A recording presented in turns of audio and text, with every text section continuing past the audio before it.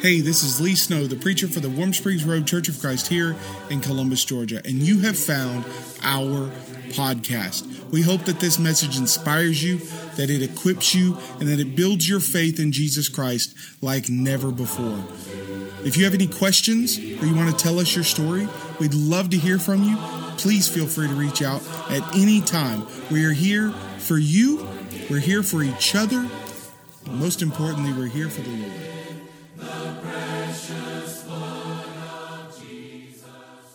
As I stand here, I'm somewhat reminded of my first football game when I was in the 9th grade. I was 175 pounds wet, and I stood before a huge halfback, and my coach expected me to tackle him. He was a guy by the name of Shanklin. He went to UT Martin at the time, and I was trying out. I had been all Midwest Conference and had done a few things on the football field eventually by the time I graduated. And I remember looking at this guy and thinking, I'm going to tackle him. And he came on an end around on my tryout. I've jumped from 9th grade to tryout. And I was going to tackle him. And I said I would go to UT Martin and play football. Well, when I woke up, I went to Freed-Hardeman.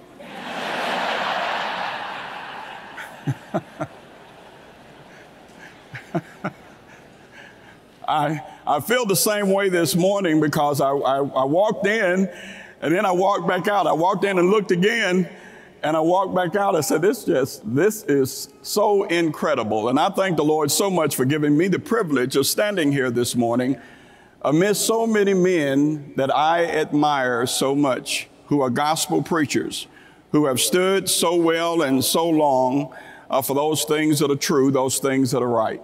And I thank God for the godly preachers and evangelists and elders and deacons and missionaries and teachers in this room today who are making a statement for the world to see that the report of our demise was very premature, that we are just as strong and that we will continue to be strong and that we will continue to stand for those things that are right, regardless of what some people seem to think we ought to do on this time in history.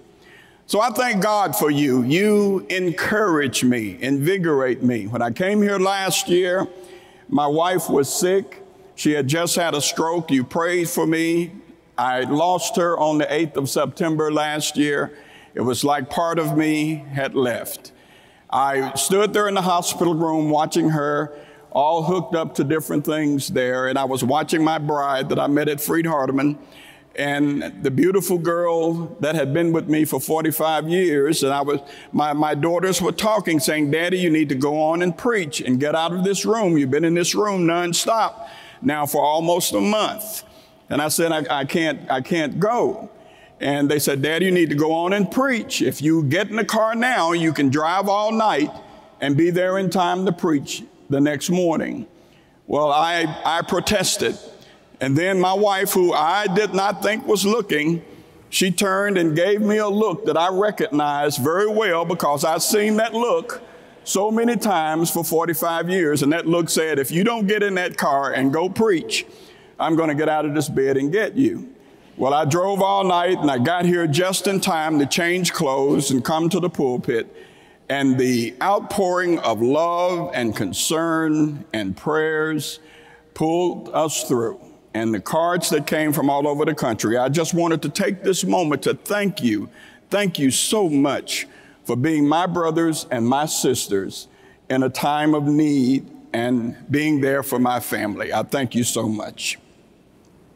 Christians, my brothers and sisters, Jesus stated in the book of Matthew's Gospel, chapter 18, somewhere around verses 20, when he was speaking to his disciples in a time much like the time that we live today, in a time where our brothers and sisters were suffering, where the Lord was making a preparation to pay the price of our redemption, when he spoke to his children, when he spoke to his disciples, he made a statement there that I want us to take to heart as I go into the lesson today.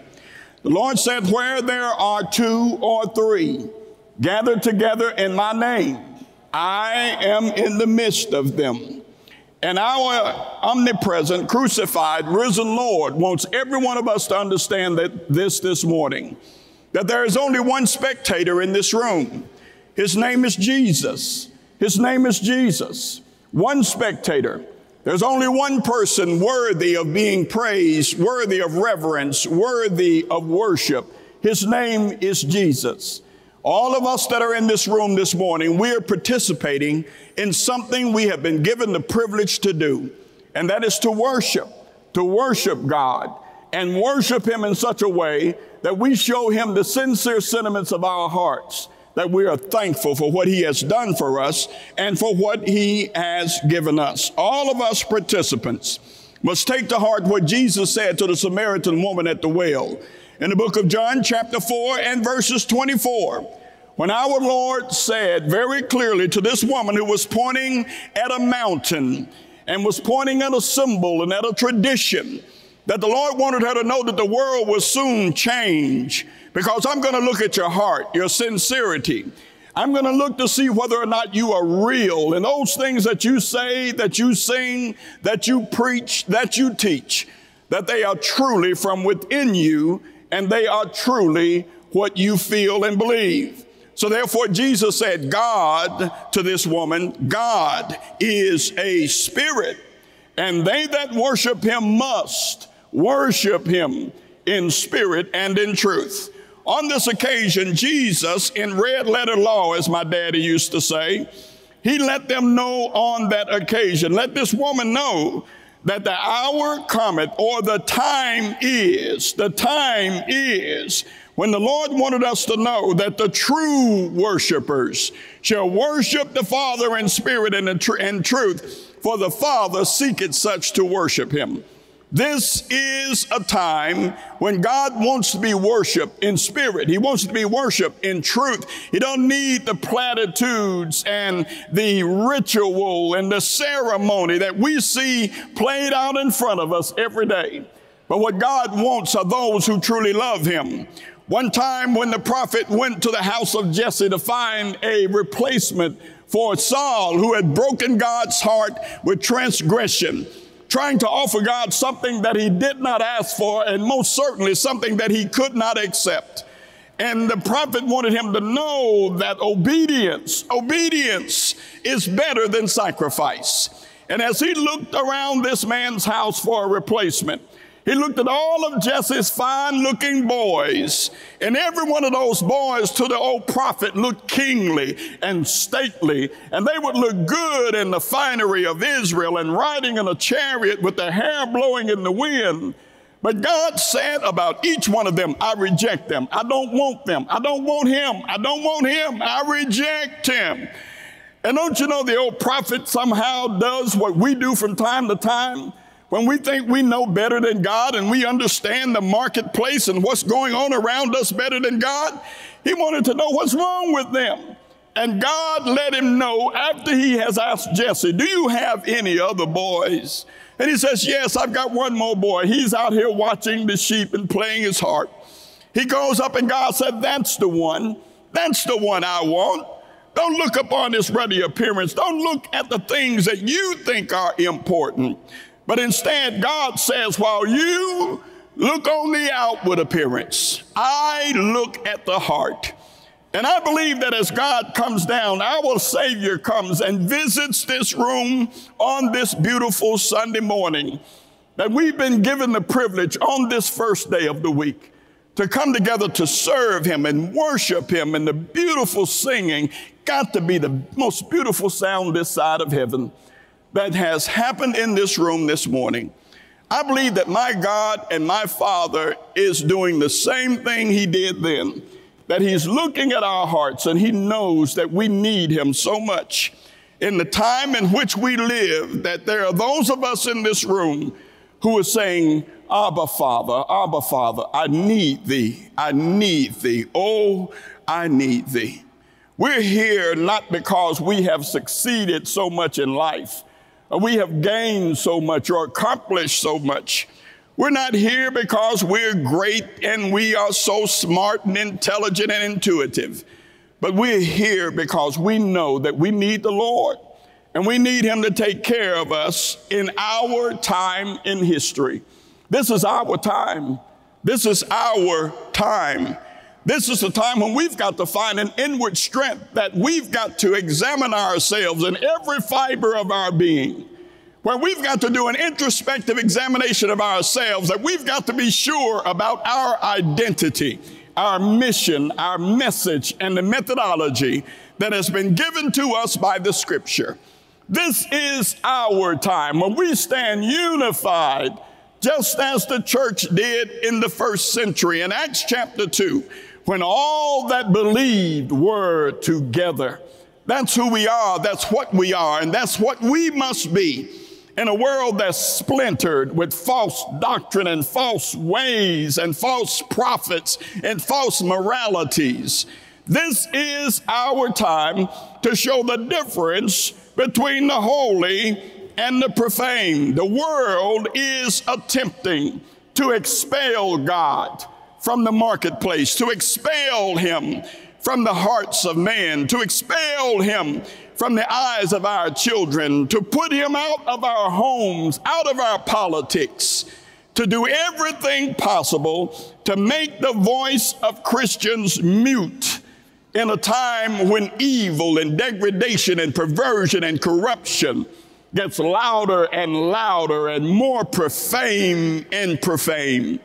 This is our time when we go back and we notice something, because I need you to remember, as I had to remember in making this study, that when we think about the Scriptures, this wonderful book, which is a letter from home, that it contains one thing, one story, the greatest story ever told about the greatest life ever lived. And that is about my Lord and my Savior, Jesus Christ. All 66 individual letters from different men across the world at different times, as holy men of God spake, as they were moved by the Holy Spirit, they all tell one story: how God planned, executed, and revealed the salvation of fallen man, how God created redemptive religion, and why God decided to do it. It couldn't have come from a better source than Jesus Christ himself, who himself out of his own mouth gave us the reason of the privilege we have this morning when Jesus said, "For God so loved the world that he gave his only begotten Son, that whosoever believeth in him should not perish, but have everlasting life." He said God sent not his Son into the world to condemn the world, but that the world through him might have life. There in John chapter 3, 16 and 17, often called the golden text of the Bible, we see the heart of God revealed in that word "so love," an adverb of degree. God so loved us that Jesus, the best gift that could be given from heaven, came to execute the plan. God, in the first messianic prophecy, there in Genesis chapter 3, after man has broken his heart, listened to his enemy, fallen down, done what was wrong, God decided to save man, and makes it clear there in Genesis 3 that he's going to save man. If God's going to die in man's place, somebody has to do the dying. And the historical record in the Scriptures show us how God brought forth a redemptive religion. When we look at this, we're thinking about the history of those that who God sought to save and those who God used in our salvation. The Scriptures record the great men and the great women that were used by God at various places and times, the types of which we have the antitypes, as God created spiritual nomenclature, advanced a bloodline, established a priesthood so that he could save mankind, and the Messiah, the one sent, could be clearly recognized by everybody that needed his blood in order to have their salvation. Each of these people, when we look at the Hebrew letter, every one of them had their time, their moment in history to stand in front of God as obedient vessels to use for the purpose of God.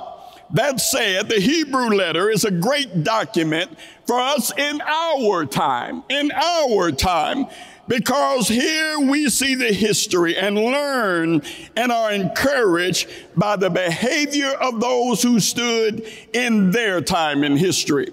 The Hebrew writer respectfully refers to all of these heroes of the faith, and he reminds us that the Bible is a complete journal of how they stood in difficult times and how they obeyed God.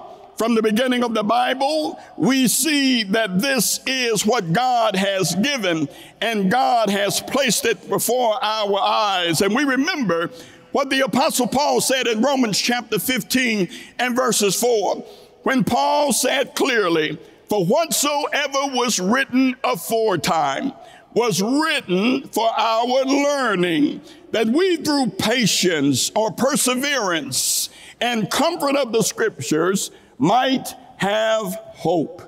Don't you know, in the time in which we live, there are days that I'm frustrated. There are days that I'm disgusted.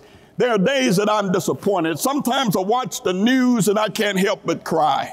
There are days when I think about my grandchildren. There are days I think about my children and the young folks of the church.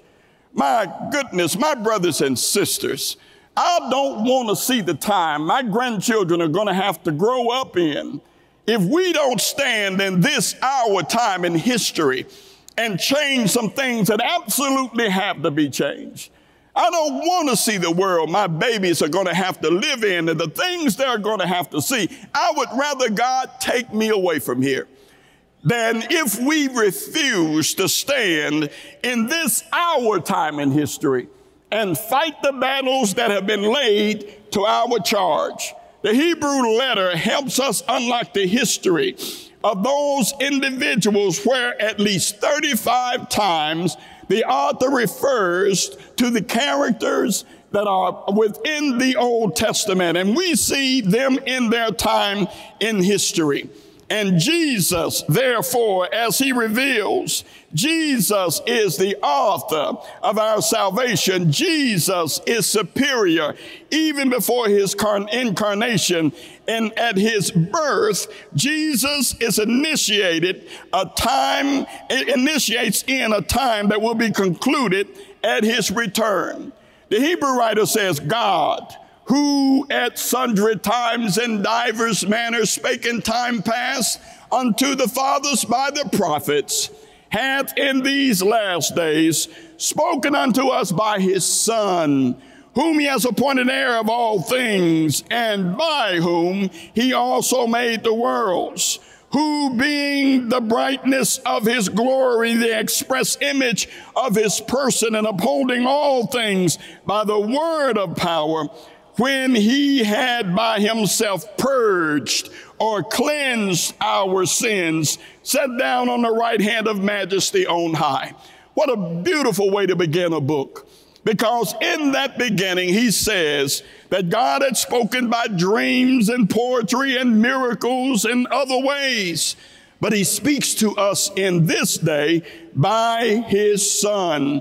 And therefore, in Hebrew chapter 2 and verses 1, to those of us who are living in this particular time in history, he says, therefore we ought to give the more earnest heed to the things which we have heard, unless at any time we should let them slip or we should let them drift away. What the world wants us to do is allow what we have learned from these men and women in the book of Hebrew in Faith's Hall of Fame, is to allow it to drift away and make it irrelevant to what's happening to us today. They don't want us to go back and see these wonderful men and women within this letter, because the letter was most likely written to our brethren who at that time were under persecution. From the Greek manuscripts, it addressed simply to the Hebrews, believe written somewhere around 63 or 64. The Jewish Christians were ready for apostasy. So the book made them aware of some things that they had to remember and some things that we need to remember. The history of their redemption, the history of their Redeemer, the history of those who were faithful to God's plan. Make them aware that this was their time in history, and each of them persevered. In Hebrews chapter 2, verses 9, the writer said, "But we see Jesus made a little lower than the angels for the suffering of death, crowned with glory and honor, that he, by the grace of God, should taste death for every man." What a wonderful statement, that Jesus looked down upon mankind. Jesus, who was there in the beginning, Jesus, the Son of God the Father, God the Son, and God the Holy Spirit. The Godhead, where God the Father plans all, God the Son executes all, and the God the Holy Spirit beautifies or brings order out of chaos. Where Jesus saw man, when he disobeyed God, broke God's heart, but still decided to die for us.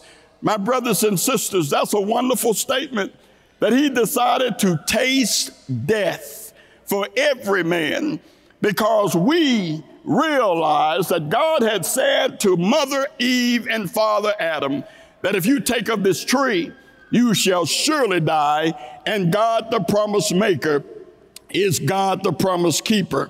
So God, according to Paul in Philippians chapter 2 and verses 9, highly exalted him and gave him a name which is above every name. So the Hebrew writer, as I read this wonderful book, this writer emphatically states that those who at that particular time were wavering, waffling, indifferent, uncommitted, those brethren who were ready to abandon their personal sacrifice, that they need to go back and look at these brethren and sisters, these men and women in Faith's Hall of Fame, and find their faith again. In our time in history, there's some of us who need to find our legs, our backbone, open our eyes, find our faith, lift our head, and not be beaten down by those who want to call us narrow-minded and backwards, that we're on the wrong side of history, that we're still following this old Bronze Age book, that our religion is antique, irrelevant, and unimportant to mankind, and that the only thing important is technology and growth and prosperity, instead of raising our children, keeping our families, and strengthening our souls. So he says, now faith is the substance or the realization of reality. Now faith is the substance of things hoped for, the evidence of things not seen. For by it the elders obtained a good report. The elders stood with God. The elders were unflinching. And this is what the Hebrew writer brings out about their time and their time in history. He goes on to say, but without faith, it is impossible to please him. For they that come unto the Father must believe that he is, and that he is a rewarder of them that diligently seek him. To these faithless brothers and sisters, the writer reminds them of the faithful. Each had an active and obedient faith. Each one of them stood, and their faith was a work that they were willing to carry out, because James said in James 2 that faith without works is dead. And how many of us today want to make a claim, oh, I believe in the Lord, I believe in the church, I believe in the scriptures, I believe in gospel preaching, I believe in saving the world, I believe in raising my children. But how many of us today, that belief is becoming shallow and it is becoming empty? as some of us seem to substitute church going for Christianity and activity for productivity. In essence, what we have to do is get back and realize that in our time in history, as I say, everywhere I go, we don't have the luxury anymore of sitting down on a seat of do nothing and lean back on the elbows of do less and say, wake me up when we all get to heaven. We don't have that luxury anymore. Now we've got to stand. We've got to stand. We've got to stand. We've got to look the devil in his old ugly eye. We've got to let him know we're not going another further, that we're going to draw the line in the sand. We've got to let him know that in this, our time in history, we're going to learn from those that God has placed before us. They had activity, and so must we. The Bible says in the Hebrew letter, Abel offered. What are you offering? Enoch pleased God. Are you pleasing God? Noah prepared an ark. Are you preparing a place of safety? And he goes on to let us know, even in Genesis chapter 6, that Noah was a great man in his generation, in his time. God's not asking you for perfection. He knows that there was only one perfect life lived. Jesus Christ is the only one that we can say who knew no sin, neither was guile found in his mouth. All of us are recovering sinners. That's why the Apostle Paul said in Romans 3:23, for all have sinned and come short of the glory of God. I don't know about you, but there are many days I look me in the mirror and I look me in the eye, and I know that I have come short of giving God glory for what God has given me. It is on those days that I almost have to fall to my knees right then and ask God to forgive me, to be patient with me, to be long-suffering with me, and give me an opportunity, Father, to stand the way you want me to, and to fight the way you want me to, and to speak the way you want me to. At this particular time in history, Abraham offered Isaac. Abraham obeyed and sojourned. Are you offering your children who are God's heritage? Sarah conceived seed. Isaac blessed Jacob and Esau. Jacob blessed the sons of Joseph. Joseph gave commandment concerning his bones. Moses refused to be called the son of Pharaoh's daughter, choosing to suffer affliction with the people of God than to enjoy the pleasures of sin for a season. Are we making up our minds in this our time in history that we're going to step back from those who want to bribe us and threaten us with those things that are in the world that they can take away from us? Unless we stand and believe and lay down our faith and walk away from our Lord, are we going to be threatened in this fashion? The Apostle Paul said to each of us in his time, as he spoke to the brethren, wanting Titus to take this word to everybody he could get it to. Paul wrote to Titus in Titus 2:11 and 12, Paul said, the grace of God that bringeth salvation has appeared unto all men. All men, all men, all men. Everybody has access to this salvation that the Lord provided. Has appeared unto all men, teaching us that denying ungodliness and worldly lust, that we should live soberly, righteously, and godly in this present world. Paul is saying, don't sell out. This is your time in history. You show the difference between the holy and the profane. You let them know that there is nothing on this earth that is worthy of losing your soul. You let them know that there is nobody that you love more than Jesus Christ, your Savior. He said, you be sober, responsibility to yourself, righteous, responsibility to your brothers, godly, responsibility to your Creator in this present world. What the Lord is saying is, you're the light of the world. It's you. It's you. You're the light of the world. You're the salt of the earth. If I smell the stench of sin and perversion and corruption, immorality. If I see apostasy and false doctrine and false ways and false teachers, don't you know wherever there's a false teacher, there's a false teaching?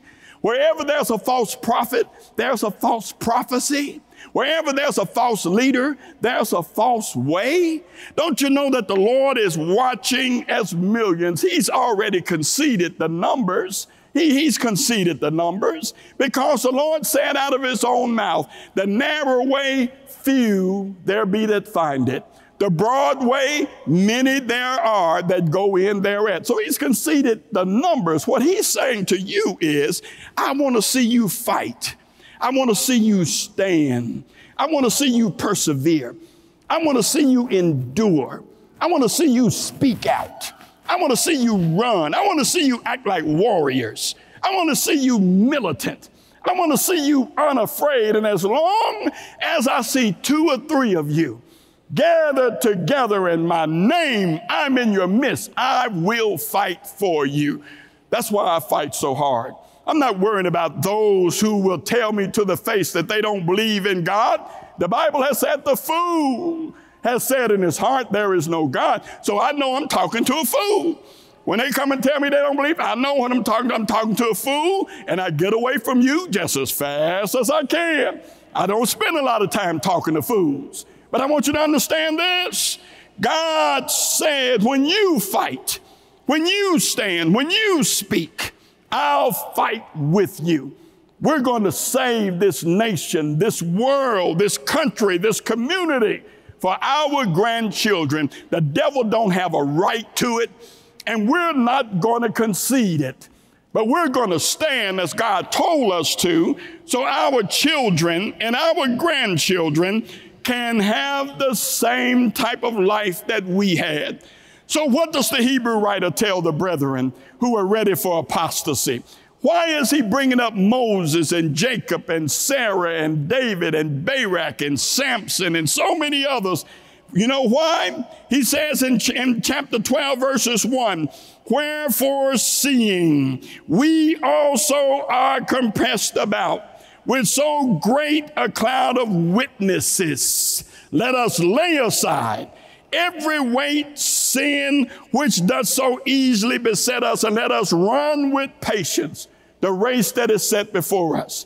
He said, how are you going to look at Moses and this great cloud of witnesses that look down, if you don't mind me metaphorically saying it this morning, that are looking down on this audience? How are we going to tell them that God requires everything of them, but nothing of us? How am I going to put the Apostle Paul's head on Nero's chopping block, where this man walked saying, I have fought a good fight.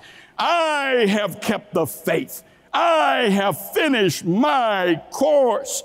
Henceforth there is laid up for me a crown of righteousness, which the Lord the righteous judge shall give in that day, not to me only, not to me only, not to me only, but all of them that love his appearance.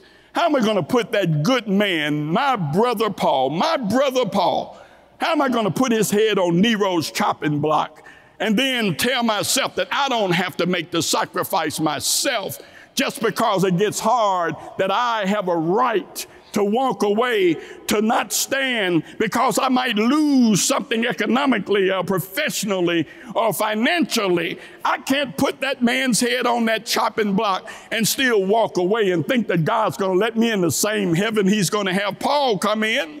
How in the world am I going to put Stephen before those Jews that when he stood there and gave succinctly the scheme of redemption from the beginning to this boy Jesus, this young man Jesus, on the middle cross, on a garbage heap on the outside of Jerusalem? How in the world am I going to have this man stand there and preach without flinching, without changing, without altering, and do it with courage? How am I going to have this man stand there and preach? And the Bible said they were cut to the heart in Acts chapter 7. And they began to chew on him and gnash on him and scratch him and drug him outside the city where they could do it privately without the eyes of a lot of people and stone that good man to death for doing nothing other than preaching the truth. How in the world am I going to step back from preaching? But I'm going to put Stephen in the face of those devils who took his life. How am I going to have a sword going in James' belly and coming out of his back? How am I going to have Christians impaled on posts, covered with tar, and lit a fire while they're still alive to light the streets of Rome? How am I going to put families in the Colosseum with all types of wild, ravenous, half-starving animals, eating them alive, and tell myself that all I've got to do is show up every now and then and, do a little bit here and there. And that's all I've got to do. This is your time in history. This is your time in history. This is your time. They stood in their time. They fought in their time. They suffered in their time. They died in their time. They gave up everything in their time. This is our time in history to do what God wants us to do. The writer says, lay aside every weight. The Apostle Paul said in Colossians chapter 3 and verses 2, he said, set your affections on things above, not on things of the earth. And then he said, but now ye also put off these anger, wrath, malice, blasphemy, filthy communication out of your mouth, and have put on the new man, which is renewed in knowledge after the image of him that created him. In essence, what Paul is saying is, put off the stuff that's holding you back. My grandpa, I told you last year, you may remember me saying this, but my grandpa, we called him Papa Stalin, and Papa Stalin had an old bulldog. An old bulldog was a huge animal. This thing, when he stood up, he was taller than all of us children. But Papa Stalin had built a beautiful Taj Mahal doghouse, but he kept that dog on a chain because that was a huge dog. And that dog, over a period of years, he had run around that doghouse so many times because we would go to the dog. We knew the doghouse was right here, and the dog stopped right there. And as kids, we were stupid. We were stupid. We go to the dog and we mess with the dog because we know the dog could go no further than the chain. He could only go as far as the chain allowed him. And over a period of years before that dog died, we learned to respect that dog because the dog let us know when there were intruders as we grew older. But he had dug a trench around that doghouse because he could go no further than the chain allowed him to go because he was staked into the ground. Don't you realize that Christians in our time in history, that we got to go pull up the stakes that are keeping us from making the sacrifices we ought to make and doing the things we ought to do? Don't you know that Jesus said that for every one of us that we've got to pick up our cross and follow him? And if you look at that word cross in the Greek, it means a stake. What's holding you back? What's keeping you from telling folks about your faith? What's keeping you from telling people that you believe that Jesus Christ is the Son of God? What's keeping you from telling them that you believe that the Bible is the inspired word of God, that holy men spake as they were moved, that the word of God is inspired and is profitable for so many things that strengthen our soul? What's keeping you from raising your children in the nurture and admonition of the Lord? What's keeping you from letting the people around you who work with you know that I am different? I'm different. I'm different. I'm a child of God. If you want to know about the Lord, I can tell you about the Lord. The Apostle Paul said to our brethren in Ephesians chapter 4 and verses 22. You know what Paul said to them?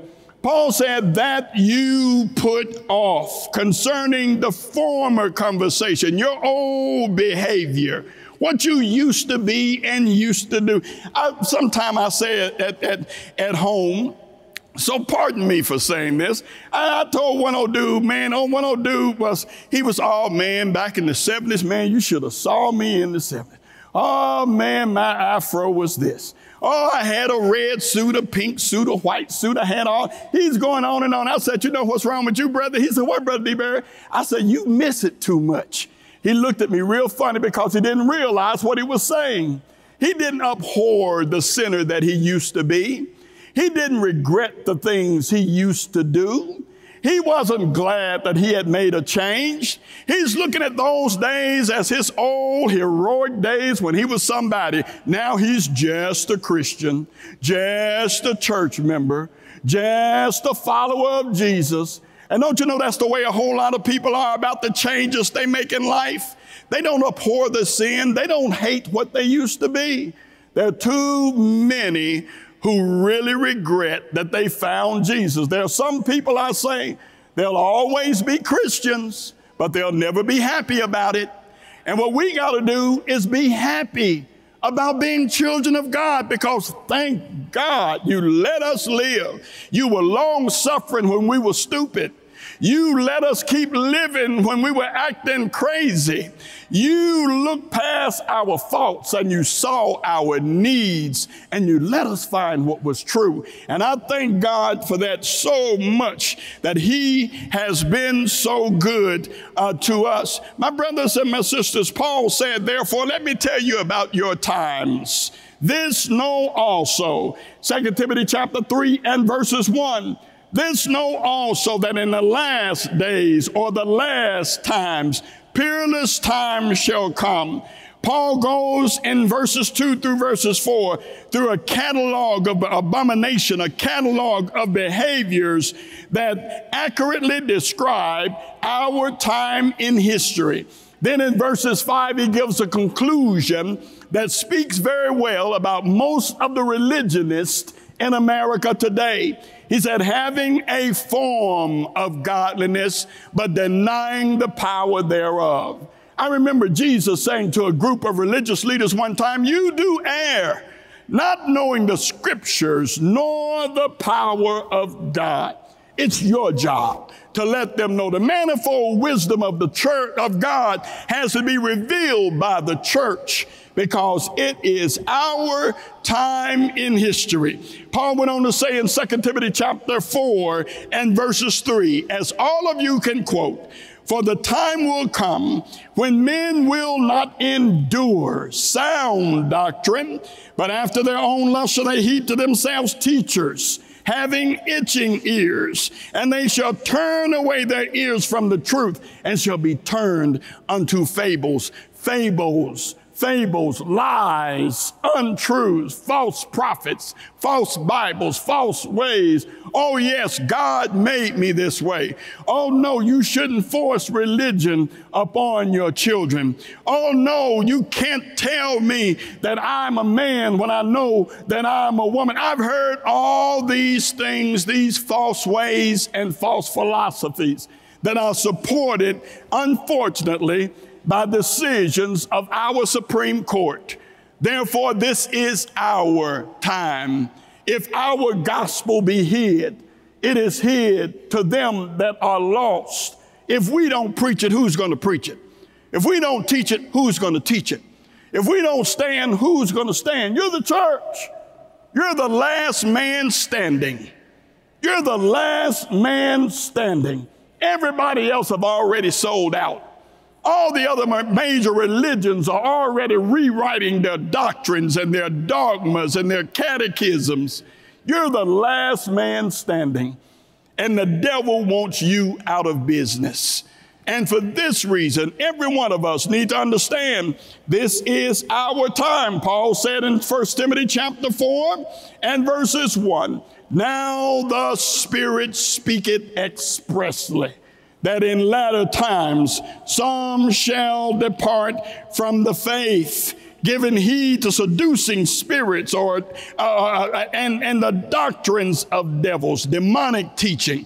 Paul says that we are going to find out that evil men and seducers will wax worse and worse, deceiving and being deceived. What must we do? Stand. What must we do? Stand. What do we do? Stand. Why? It's our time in history. Just as those in Hebrew 11 stood, it's our time to stand. The Apostle Paul said in Ephesians chapter 6, Paul says, you're not wrestling against the people out in the marketplace. That man wearing a dress, that woman wearing a mustache, that's not your enemy.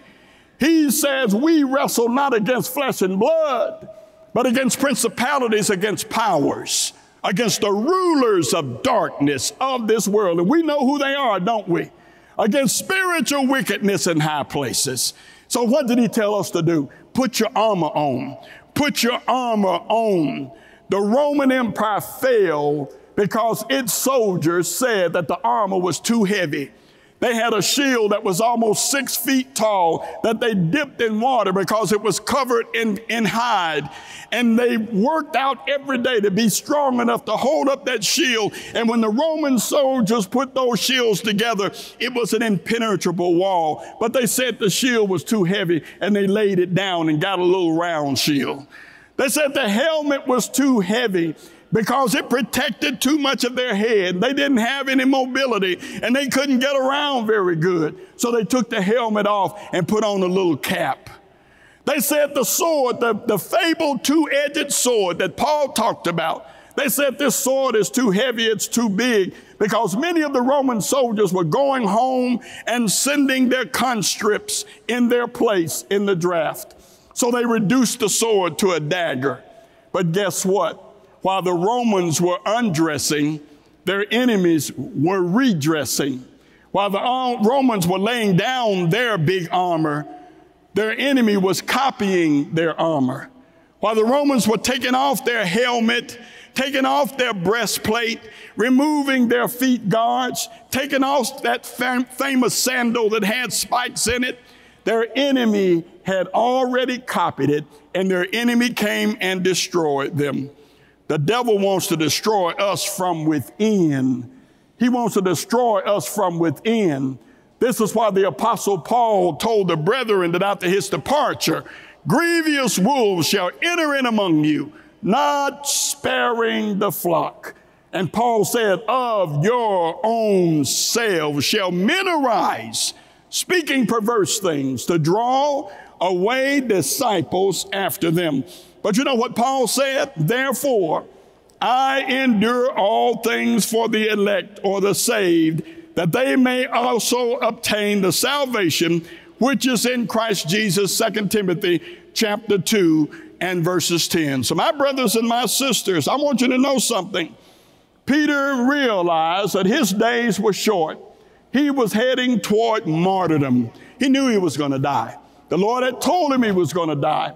As a matter of fact, the Lord told him that the only one who would not be martyred was John. Peter didn't appreciate that a whole lot, but he knew it was going to happen because the Lord said it. So here is what Peter said to your brethren 2,000 years ago. And here is what Peter says to you on this day in your particular time in history. He said, beloved, think it not strange concerning the fiery trials which is to try you, as though some strange thing happened to you. But rejoice, in so much as you are partakers of Christ's suffering, that when his glory shall be revealed, you may be glad also with exceeding joy. If you be reproached, he continued, or insulted, if you be maligned and talked about for the name of Christ, he said, happy are you. When they come after you because of your stand, thank God that they can see I'm different. When they come after your children because they can see that they've been raised right, you thank God that they can see the difference. When they come after your husband because he's a man like Joshua, who stood before the children of Israel and said, if it seem evil for you to serve the Lord, choose you this day who you will serve. But this man stood before the people and he said emphatically, and he said with strength, as for me and my house, every man in this room ought to be able to say it. As for me and my house, we will serve the Lord. Problem with too many of us is we haven't chosen sides yet. You got to choose sides. You got to decide, as Moses asked the people, who's on the Lord's side. As for me and my house, when folks see your wife and they talk about her, you thank God that they can see that she's not like the rest of them. When people talk about the way you run your house, You thank God that they can see that the devil don't run your house and he hasn't got a spare room in your house. You thank God that they can see the difference. This is what he says, you be happy. Jesus said it like this, blessed are you when men shall revile you and persecute you and say all manner of evil against you falsely. Jesus said, when folks talk about you, you be glad that they talk about you. I don't know what time I'm supposed to stop talking. I guess somebody's going to give me some cues, right? Go. Paul said to the brethren, oh my goodness, stop. Okay. Let me say this before I stop. The Apostle Paul said to the Hebrew writer said to the brethren, don't y'all get it?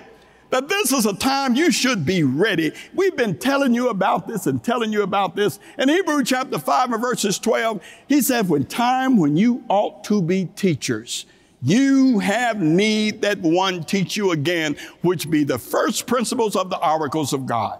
You have need of milk and not meat. Too many of us are perpetual new converts. We just keep living our first year over and over. We've been in church 20 years, but we've been living our first year over and over and over. I want to remind you of something. This is our time. Let's make sure that our children know and understand what we are and who we are. Stop trying so hard to give your children what you didn't have that you forget to give them what you did have. You got to give them what you did have. We were brought up in the nurture and admonition. We were taught right. My mama had a switch that would turn corners. She made sure that we understood and that we worship. I was never asked if I felt like going to church. Children are about 25% of the population, but they are 100% of the future. They're our ambassadors that we send to a time that we will not see. So we've got to stand now, this our time in history. If they're going to see a world that's worth living in, we've got to fight now. Our Savior stood for us. He did not give up. They put him on a scourging post and they tried to kill him on the scourging post because KP duty, as we used to call it, was going up on that hill with those rotting bodies and the buzzards and the wolves. So they wanted Jesus to die, but he wouldn't die. He wouldn't die. He took that beating 39 times. He took that beating 39 times. He took the lash. He took the whip with the hooks, pulling out clumps of flesh from his body. He stood. They blindfolded him. They snapped him upside his face. But he stood there. They tied his hands and they spit in his face. He couldn't even remove the spittle that was going toward his face. They laid him on a cross after taking him from judgment hall to judgment hall. My Lord and my Savior. He could have, when he prayed 3 times, the scariest prayer that has ever been prayed. Scariest prayer. Father, is there another way? I've done everything you told me to do. Is there another way? Jesus prayed this scary prayer because if God had brought Jesus home, there is no plan B. If Jesus don't get on that cross, we don't have any salvation. And Jesus laid on that cross and they nailed him with nails in his hands. They nailed him with nails in his feet. And they hung him between the twilights of 2 worlds, between 2 thieves. He took care of his mama.